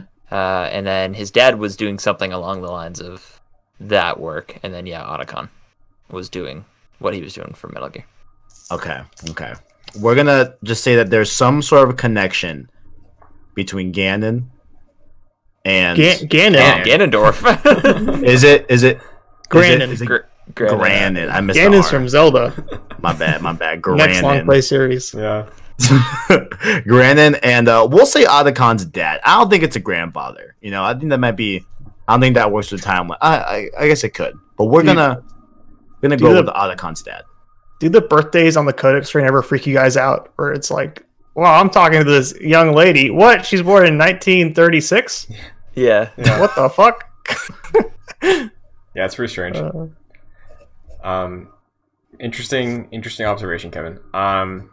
Yeah, I like Jack said, next week is back heavy, and I still think this is a good game. You know, I feel like we've talked a lot about what doesn't work for the game, but I don't know if it's fully the fact that we're playing it this way, because there are elements of the game that incentivize you to take breaks from it, you know? Like, there is the healing mechanic, and we'll get to it in a moment, but, like, there is other instances in this game where putting the game down for a while can just be to your benefit. So, I don't know. I think the game has a lot of ambition, right? And obviously I think time hasn't been super kind to it the way it has been to 2. Or even the first one, but yeah, the game is absolutely back heavy. Honestly, I kicked around maybe the idea of just starting up a very easy save and blitzing through the whole thing again to see if that changes how I feel about it. But like, I don't even know if it would change that much, because I can tell you what I did like perfectly off the top of the head. You know, I remember exactly how the pain fight went. So like, I don't know. I don't know if it's a matter of the way you play the game versus the way the game is paced just not working with everything it throws at you and what you want out of the game. But I'm still maybe considering that to see if I feel differently. Speaking of, go ahead. Well, we'll get into this time conversation or putting the game down for a while later, but I actually think it's not an incentive. It actually is punishing you for that. I think, but I don't know. I mean, to an extent, like I know there's the spoiling of food, but you also have the sleep thing. So like you come back, you're no, good, you're right. Right. So but there's some stuff like I guess yeah, there's like should we bring it up? Yeah, there's a pro and con to it. You know, like there's benefits and disservices, but Omar, I think you're the one who did the thing here. So, I always do the thing. Yeah. If it's there, I'm gonna do it. I'm gonna fucking do it. So because Kevin is again the flower. Would we like what kind of flower, Kevin? What kind of flower? What kind of flower? The one from that Disney movie, Beauty and the Beast, the rose. That That's a good image on the glass dome thing. You know what I'm saying? Yeah. Got little water droplets on it. Absolutely. I know exactly. We had one petal fall because the All Stars Battle Royale debacle, but yeah, mostly still a flower. Yeah. So would the panel like to hear Kevin's approach to the end fight first, and then we can share the other ways we did this? Okay. Good idea. Here's what I think, guys. So to answer all the way back to Christian's question before I diverted to the Gandalf conversation. Yes, Grandin, whatever his name is, right?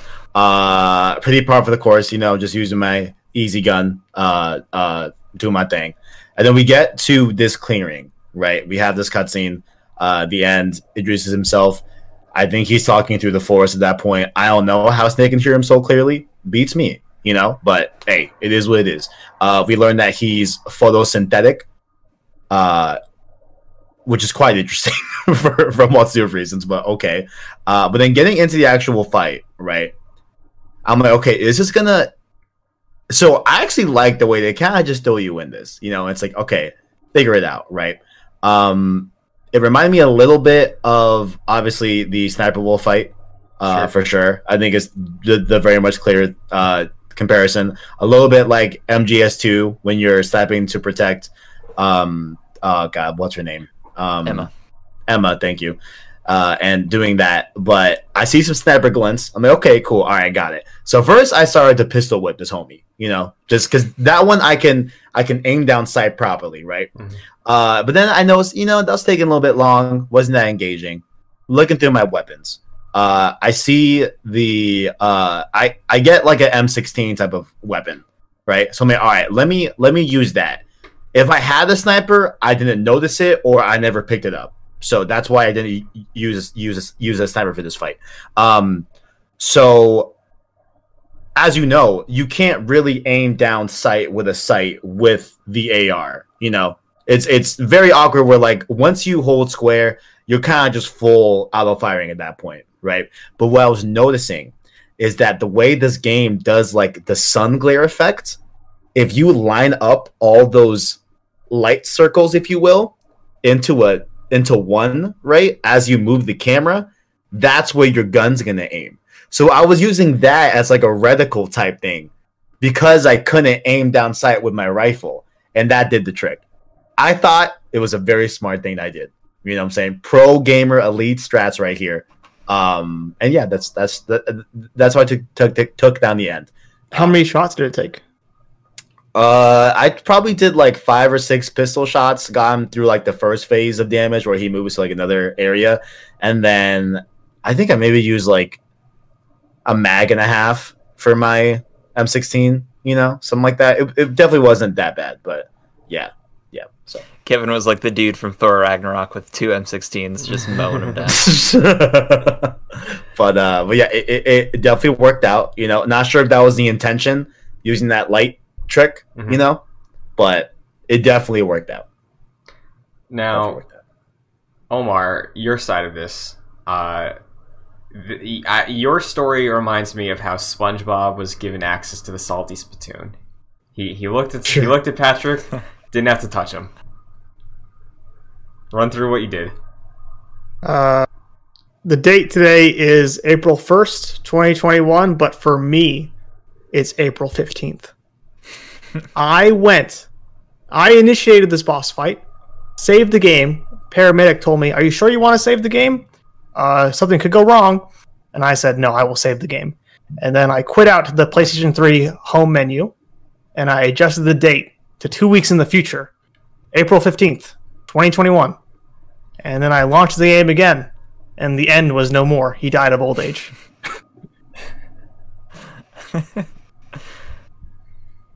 I get one cutscene of Snake just sneaking up on the end, going, "Drop your weapon." And he never does anything. And then Snake eventually gets so close, and yeah, he's just a dead guy. Just dropped. It's so funny. Yeah. Yeah. And we were just talking about this incentive of whether or not the game wants you to play the game or wants you to take a break from it or something. I believe that conversation with paramedic asking, "Are you sure you want to save the game?" It's like almost like her going, "Are you sure you want to quit? Because if you don't come back for a while, you might get cheated out of a boss fight." That's my take on it. And then when Snake sneaks up on this guy and initiates this cutscene where he's dead, you get a call. You call the major, and he's like, Snake is like, "I think I did this wrong. I think I disappointed him. His last wish was to fight me, and he just died of old age. I fucked up." And I think I did it wrong, to be honest. I think this is the wrong way to do it, but it's there, so I have to. So that's what you were talking about. Like, it's physically impossible for me to do on PS Now unless I waited so. 2 weeks. Yeah, Yeah. I guess I could wait 2 weeks and then come back to it. Yeah. And then get that. But I can't. I can't change. I think Christian is about to bring it up. Yeah. Kevin, me, Omar, and Jack were considering faking not an emergency, but like a, hey, we have to cancel. Like, can we just do a hiatus for like have a gap week? But like, hey, Kevin, it's gonna be a short thing, so maybe just like wait until the day before we're actually gonna record again to do this. Like, just that would be funny. Keep your schedule up. That would have been good. That would have been funny. Oh man, that would have been funny. But yeah, I've never fought the end before. Wow. Yeah. Wow. Mm-hmm. Damn. So I will say, like, going through and actually like doing the end boss fight, I think so far it's the only good boss fight of Metal Gear Solid 3. Yeah. 100%. 100%. I will say that's not saying much. Definitely not saying much. At the end of the day, it is kind of just like, especially with like having thermal goggles, that helped a lot. Like, you can kind of see him from a very far distance. But for me, I was going after the trophy of sneaking up on the end and like holding him up. And if you do that, he'll drop his camo for you, and then you'll pick it up, and then he'll just like scurry away. But essentially, like, when I did that, all it is you throw your thermal goggles on, you follow his footprints that he leaves in the ground, and then you just keep sneaking up on him, and I just kept tranking him. And I also captured his bird just because I saw it in the air, and I was like, I'm gonna shoot the tranquilizer. You gonna eat it? No. Okay. That's another one, guys. That's another one. That fucking parrot. bird. That fucking parrot. That's our parrot. That's our parrot. There's more than 100%. how Well, here's the thing. Parrots live, I think Christian was about to ask this. Parrots live for a very long time. They can live, well, I don't know if it's parrots, but I know scarlet macaws can live like 70, 80 years. Average parrot lifespan, what we got going on here? The dodo bird's dead. 50 years. 50 years. And there's a specific one called the kakapo, which is 40. What'd you call me? 40 to 80 years. That's our parrot, baby. It's 1960.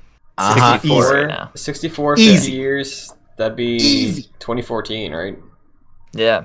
So yeah, And MGS2 was 2009. So checks out. Fits like a glove. Did you get that last parrot line where the parrot says "Grandpa"? I did not. Okay, I'm pretty sure the parrot said "Grandpa." I'm not really sure why. Holy shit! Yeah. Also, did the end explode for you guys? He exploded for me, right? Yes. Yeah. Okay. Yeah. Yeah. Which is like why? Yeah. I don't know. And it's like that moment in Metal Gear Solid 1 where Snake is like walking away from the camera, or this time he's walking towards it. I don't know. That's what kind of reminded me of just like the cool walking guy. But yeah. I wish doing a non-lethal playthrough would net you different cutscenes, because I'm tranking all these people and then I'm like, sweet, they're not dead. and then the end is just like, "Rah!" and like all of his orifices just open up. And it's like, what? Yeah. Oh man, he's like way. Yeah. So he was able to communicate with nature. Is that his thing? Is Yeah. that kind of his bag? I All right, guess. so yeah, so I guess he's like a way uncool Cetra. I guess like he's like Aerith, Cetra? but not Oh. cool. You know? Right. They said Maybe. like he communes with like the animals and stuff, but I never got that from a gameplay perspective. Like I never was walking up on a snake and it like slithered, and he was like, "Ooh, the prey near the snake." Like that never happened. Yeah, like I feel like we've come up with so many cool ideas to salvage like the pain boss fight. Mhm. You know, and like even the I forgot. Fear. The fear boss fight. And this boss fight too, like no, I feel like there, yeah, I don't know if we can save that one to be honest, but like this one, I think there's a way to save that, you know. But I just hate that this game just doesn't do it. All right. Imagine if the fear. They just refuse to make these bosses cool. It's weird. But go ahead, Noah. What if the fear was actually just a scarecrow fight from the Arkham games? Yeah. And the darts he was Yeah. shooting you with was like, oh, we're in a crazy environment now. I don't know. Shadow Bring clones. me back to Shadow Moses. Fuck it. Like trip Yeah, me that'd be out. crazy. Yeah, Yeah. that'd be Like- crazy. Bring me back to I don't know. Yeah. Well, I guess I'm not going back, but you know. Yeah, I wonder, like, maybe Kojima just made this all lame out of spite. If that's the case, I alright, kind of cool. wanted to say that, Christian. Yeah. I kind of wanted to say that. If he was really like, hey, I wore my heart on my sleeve with 2. We said something. Fuck you. Deal with this shit, and you're gonna like it too. And you're gonna think it's so cool. Here you go. And they did. Yeah, point proven. Like, if that's what's going on here, sure, cool. yeah, Dude, That's because exactly what's happening. like I want to say like that could have been obviously like I know I honestly I don't know if it was, but I could definitely see that angle. But then it's like, you know, you throwing Konami in there, right? It's like would That's they why actually they hate him. wait what? That's why Konami hates him, dude. Oh. Yeah. I don't know. Yeah, but that's what it feels like. It definitely feels like a massive fuck you, like to the entire fan base that hated MGS2. Mhm. For sure, 100%. This game feels like a massive, just like middle finger. Is it a fuck you or is it a course correction? I think it could be both, honestly. It's a secret. But it's a really bad course. Like this is not even a good course correction. You know, It's disguised as Well, a like- course correction, but it's a secret fuck you. Yeah. Yeah, Yeah, like course exactly. correction. It's like Christian. I think you said this last week. Like, what if The Last of Us Part 3 was like a prequel about Joel? Yeah. Right. Like, yeah, that's what this feels like, honestly. Not, But like people wanna maybe play- not to that extent, but there's a lot of like, well, I guess people like didn't really quite get Metal Gear Solid 2, so I guess we got to make this fucking thing. People wanted to play a Snake so bad again after 2 that, like, obviously this isn't that Snake, but Yeah. I think for a lot of people it did the job. So like I feel again, I'm gonna bring up a Star Wars reference, but like, and I think I said this already, but I think the point is even proven a lot more after this playthrough is that like this feels like the Rise of Skywalker Yep. of Metal Gear Solid, but I'm on the opposite fence of it, but still getting the same outcome. Where it's like I did not like Last Jedi that much, to be honest, right? Mhm. And then It's okay to be wrong. it is what it is, right? And then we get Rise of Skywalker. Christian also right? likes Solo, so there's some. I like pretty Solo. good. Solo's pretty good. Solo's fucking good. I'll stand by Solo. Solo's And good. you guys Solo's all like good. Do the not Batmobile. make Solo 2 happen. Do not. I am strong for Solo too. Let's go, dude. Disney Plus series. But listen, right? So, Rise of Skywalker. I think that they should have just doubled down on what they laid down with Last Jedi. Like I feel like it would have been just a more cohesive thing, Mm. even taking into account that I did not like Last Jedi that much. I feel like overall for the narrative, that's what I think they should have just done, Right. as opposed to what they did with Rise of Skywalker. Here, it's like I wish you just double down and just hey, if you did MGS2, yeah, people didn't like it, divisive. I would have gave a middle finger to them and just kept going on that course. This feels like a Rise of Skywalker, 100%, where they're like fixing and patching like what was laid down with MGS2, and I think it's making it worse. You know, A lot of people said like after like the Last Jedi and the way that movie like kind of definitively caps off the Force Awakens in a way. Not definitively. A lot of people like would say, well, they did say they didn't know where the series could go 100%. Yeah, Last Jedi. And I guess that kind of feels like the same thing with this in Metal Gear Solid 2. Like, very, very good point. Very good point, actually. Yeah.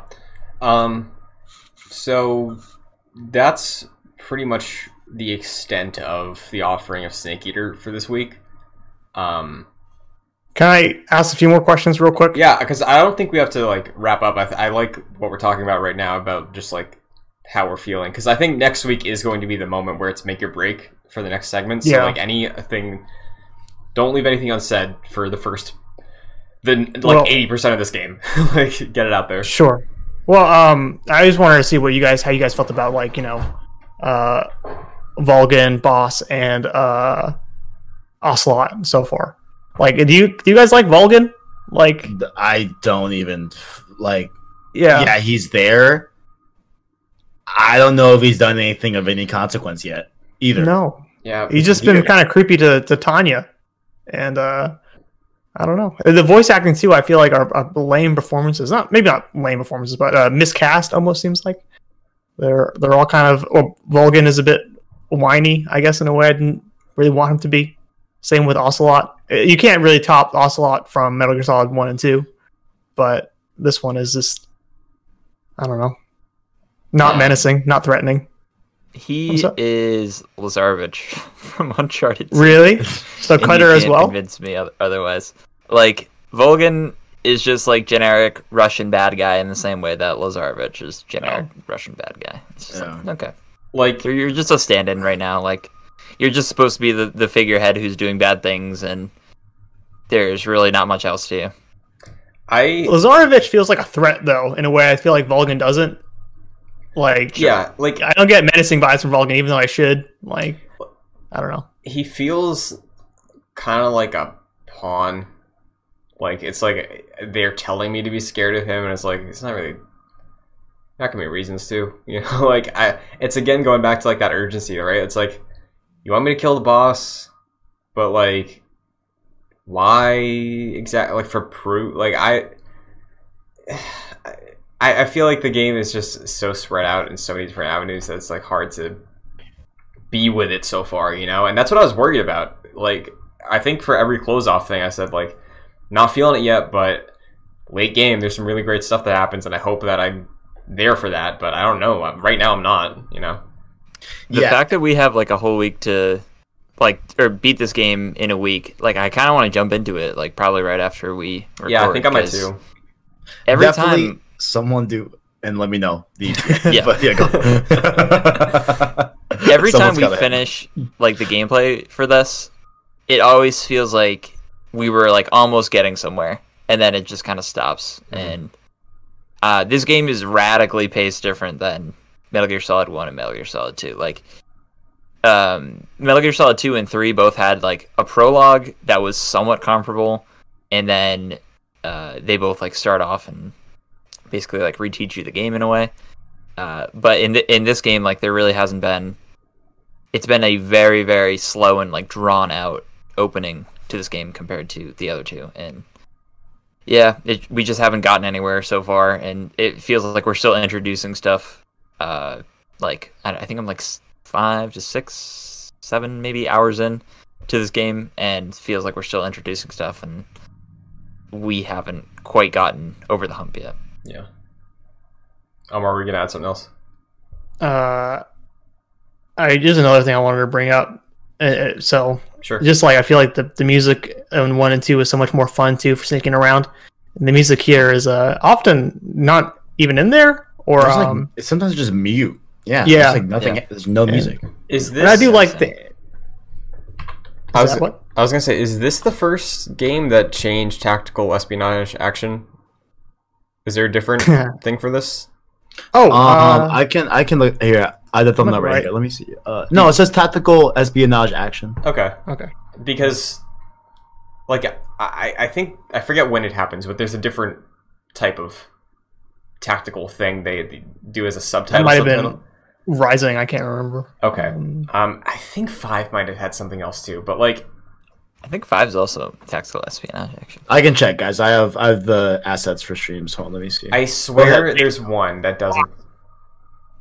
I think you're right, Christian. Ground Zeroes is tactical espionage action. Okay. MGS5, The Phantom Pain is tactical espionage operations. Okay. Oh, this is too. Why did I just read that incorrectly? So, it's like, I don't know. I feel like it's, again, I don't feel super sneaky, Omar. So, like, the fact that you're talking about the sneaky music, it's like, I haven't even noticed that it's not even as good because I just don't feel like I'm sneaking much. I'm just walking. Like, dude, the music in 1 and 2 is so fun to just hear. I feel like, especially 2 is like that jazz stuff, which is like, you play all the Resident Evil games, right, Christian? Yes. You're a Resident Evil person. Absolutely. So like at some point they switch like, so Resident Evil. Does it always play music 1 and 2, and then when you get to a safe room it doesn't, or was it the other way around? Say in 1 and 2, the save rooms have music, and in I think 2 remake, there's music with like Mr. X, but I see, and save rooms, and story moments. But I think in the Spencer Mansion, at least in like RE remake, to my knowledge, I like based on my memory, I don't think there's any music outside the save rooms. Sure, and then when they did Resident Evil 4, like they flipped that, right? So then it's always playing music, but or I guess this is I don't know. Always I think every time you're fighting enemies in 4, there's music, and then in save rooms there's still music, but I think there is downtime. Yeah, and I think that really does change the ambience with those 2 games, right? Or that series, like with 4. Yeah, mm-hmm. And maybe that's a similar thing here, where it's like, okay, 3 is more quiet. I mean, I really do love the sounds of that jungle or whatever, the forest, whatever it is. But yeah, it's just a different feeling. Yeah. Sorry, what was that? Yeah, I will. Omar brought up a very, very great point that I remember thinking this stream was that the way the jungle sounds is pretty impressive. I will give them that. Yeah, like it does sound like a true.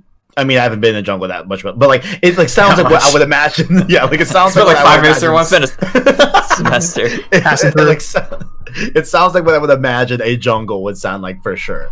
Mm-hmm. So I will give him that. But yeah, like I miss some of the I miss a lot about the music of Metal Gear Solid. Like I'm one of the opinion that I think the soundtrack and the sound design and audio is a lot of the heavy lifting of like making a game like really stick with you and like really impact you. Like we all know Last of Us 1 music, like Final Fantasy 7 music. Like there's that's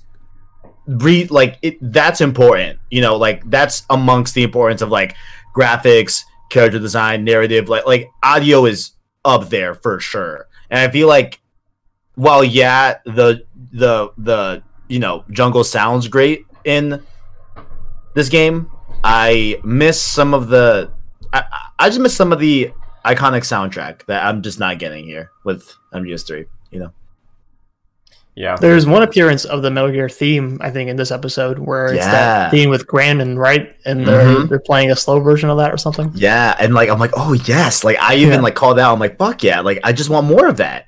Yeah, give me more. Why being so stingy?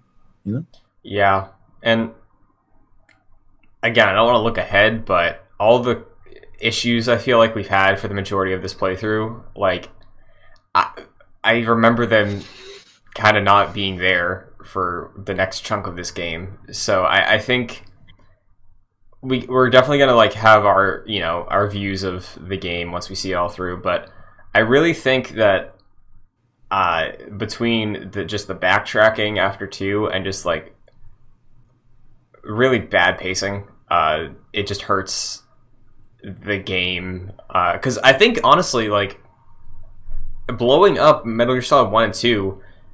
The way that we're doing this made me appreciate so many more things about the game that way, right? And I imagined in the future with other Metal Gear titles, like I'll feel the same way, because I can tell you right now, breaking 4 up into its parts the way that the game presents us that way, I think is going to be very interesting to like talk about and analyze it that way. And I think we felt natural points to stop with Snake Eater so far. It just like, yeah, I think it's just bad pacing because everything we've done, everything that's ahead of us, I really think is going to benefit from breaking up and really digging into. It's just like, maybe it's just because it was so reactionary, it just doesn't work the same way. But that's everything that I'm feeling right now. Yeah. Do you feel like it's hard for a prequel to do urgency stuff in general? Like, because I feel like there's less excitement to play this game every week than there was for like Metal Gear Solid 1 and 2 for me, where it's like, I'll just keep going through it, but the fact that I know these events aren't as impactful as the future games, or to me, I don't know. Maybe I'm. What do you guys think? I think with prequels, specifically The Phantom Menace, I felt a very big urgency with the trade deliberations. So yes, I do think that they can do quite well with that. Yes. Sure. Like, I definitely think prequels can have urgency to them. I think it just has to be self-contained urgency, right? And this game doesn't do that, right? Like, it should. It's laid out there, right? Like, because we don't know the details of everything that happens with this snake or the boss, because we haven't heard about them really before. Right. So I think you have an opportunity where it's like, hey, nuclear holocaust, Cold War, Naked Snake has to eliminate the boss, right? Like, there's something there. You have an outline of a A to B point, and it's like you have all these pieces in play that you could be using to constantly be pushing, but for some reason, because of where some of the focus was on like the mechanics, the survival stuff, maybe it just got split up in too many different ways where they're like, either we don't want to or we can't figure out a way to make it feel like it's an actual issue until the very end of the game, right? Like, that's where I'm at with it, because I think you could very easily have there be urgency here, but yeah, it just does not. It feels like it's not trying to do that. Yeah, I remember me and Jack talking a lot about how, like, oh man, like, you know, some of those long cutscenes, you know, oof, like it's a lot to take in, whatever. I kind of miss them. I'm not gonna lie, I kind of miss them. You know, I would rather that than go through this very like not inspired, not engaging jungle part where, you know, not really as much happening. You know, kind of miss it. I'm not gonna lie. Wow, definitely. Are there any final things to say before we start wrapping up for part 3 of Snake Eater? I have something I'm really looking forward to next week, but I don't know if I should include that with a plug or right now. You can do it now. Okay, all right. I've been dogging on this game, but I think next week has like maybe my favorite Metal Gear Solid set piece. There's one I'm super excited about. Yeah. Okay. There's definitely really good stuff happening next week. 100%. Some of the best Metal Gear stuff happens next week. Yeah. See, like that's so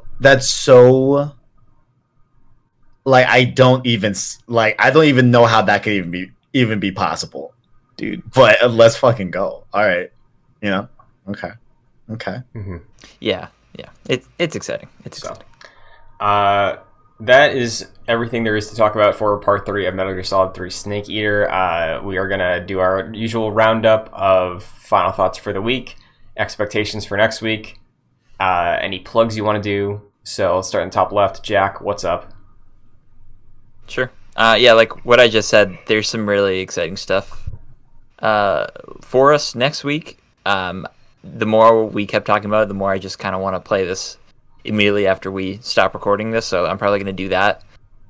If I beat it before this weekend, maybe I'll start like a platinum run before next week's recording, because I think it's like you can skip cutscenes and all that and just I'll play it on very easy, just use like the easy gun and just sort of blaze through that. So maybe I'll do a platinum run before next week's recording. That might be a little ambitious, but I do want to platinum this game because the trophy list is not very difficult, and it is fun at least to play through, and maybe even more fun to just turn your brain off and play through. So there's that. And Christian and I have a Marvel's Avengers podcast called Excelsior. We also talk about the MCU, currently we're talking about Falcon and the Winter Soldier. So you can find that on youtube.com/joyclicks or on podcast services of your choice.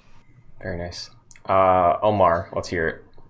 Yeah, definitely excited for next week about this game. There's one sequence I don't even think I should hit at, but Yeah, I wonder if you guys know the one I'm talking Yeah, about. I do. I know exactly I what think you're so. talking about. Yeah. Okay, cool. All right. Well, yeah, for plugs, I have a Twitch channel, twitch.tv/ohmsthechef. I talked to Chet Hanks. He gave me permission to use White Boy's Humble, so we've adopted that on the channel. So come through. The streams are getting weirder every time. I'm definitely going to get banned within the next month. Check it out, please. It's a good time. Oh man, Kevin, let's hear Yes. what you're thinking. all right. So MGS3, we're on the cliff. We're about to, we got one more session to end this game. We have a variety of different opinions.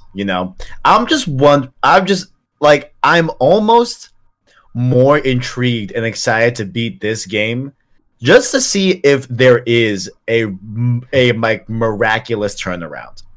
But then it poses the question, like, is that turn around, like, is that payoff at the end, like, really worth the majority of the game being pretty, like, uninspired and, like, a bit lackluster, as we said before on this section of our long play, Mm-hmm. Like, I'm curious to see if it pays off. But I'm at least expecting for things to have a cohesive, like, story. I would like to sit down and be, oh yeah, okay, MGS3, this is what happens, this is the point of it, because it's pretty shocking that it's not that apparent, and we're like 3 weeks in, so we'll see. We'll see, but there's a little bit more intrigue for that as opposed to like seeing the end of Raiden's journey in MGS2, or like seeing how Solid Snake was gonna take down Metal Gear Rex. You know what I'm saying? So we'll see. We shall see. But of course, Metal Gear Wednesday streams on YouTube.com since PlayStation Source. We're talking a lot about how PlayStation doesn't care about their old games. That's great to hear. Great stuff right there. We talked about the PS Store coming off of the Vita. The best handheld. Switch. What? I'm sorry. Ratchet and Clank games were ranked this week too. That was neat. And we're doing Resistance as well. So we're about to finish Resistance 1, going into 2 next week. So very excited for that. And Twitter at PSSourceVids, Save Stop Podcast as well on Sundays, as well as you might see a new Road 2 series start next week. Very excited for that. We're very. I'm extremely excited for this next one. A lot of anticipation. So we shall see. Very That's nice. about it. Okay, so final thoughts on this week. I really like there is potential for the things I know are coming to wipe away 80% of my negativity towards Snake Eater, as long as it hits. And I hope it does, because I really think it could be, and I think there could be like great momentum going into 4 after this. I'm just really excited to play 4. But I think there's a couple moments that I think, when I think of Metal Gear, I think of these moments. So like I'm really, really hoping it saves the 3 weeks of kind of terrible pacing that the first half of the game has. But yeah, looking forward to that for sure. And I guess, like for next week's, everything I just said.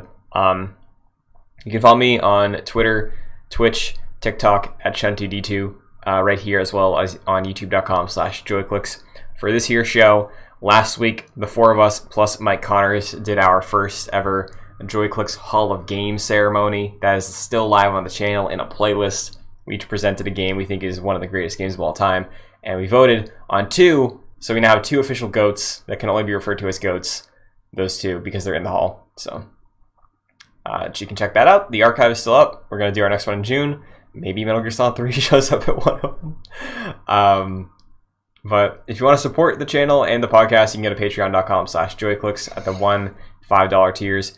$5 tier gets you booster credit on every podcast, like Chris Sakas and Aaron Easton. So thank you very much. And yeah, that's going to do it for Snake Eater Part 3. When we are back next week, we will have beaten the game, we'll have rankings, final thoughts, new code names, and week after that, we're starting up MGS4. So look forward to that. The train does not stop. And until then, Kevin, can I get a meow? Oh, the like that's Yeah. that's I fucking hate it. I hate that. I hate that so much. But I will do it. I'll do it for long.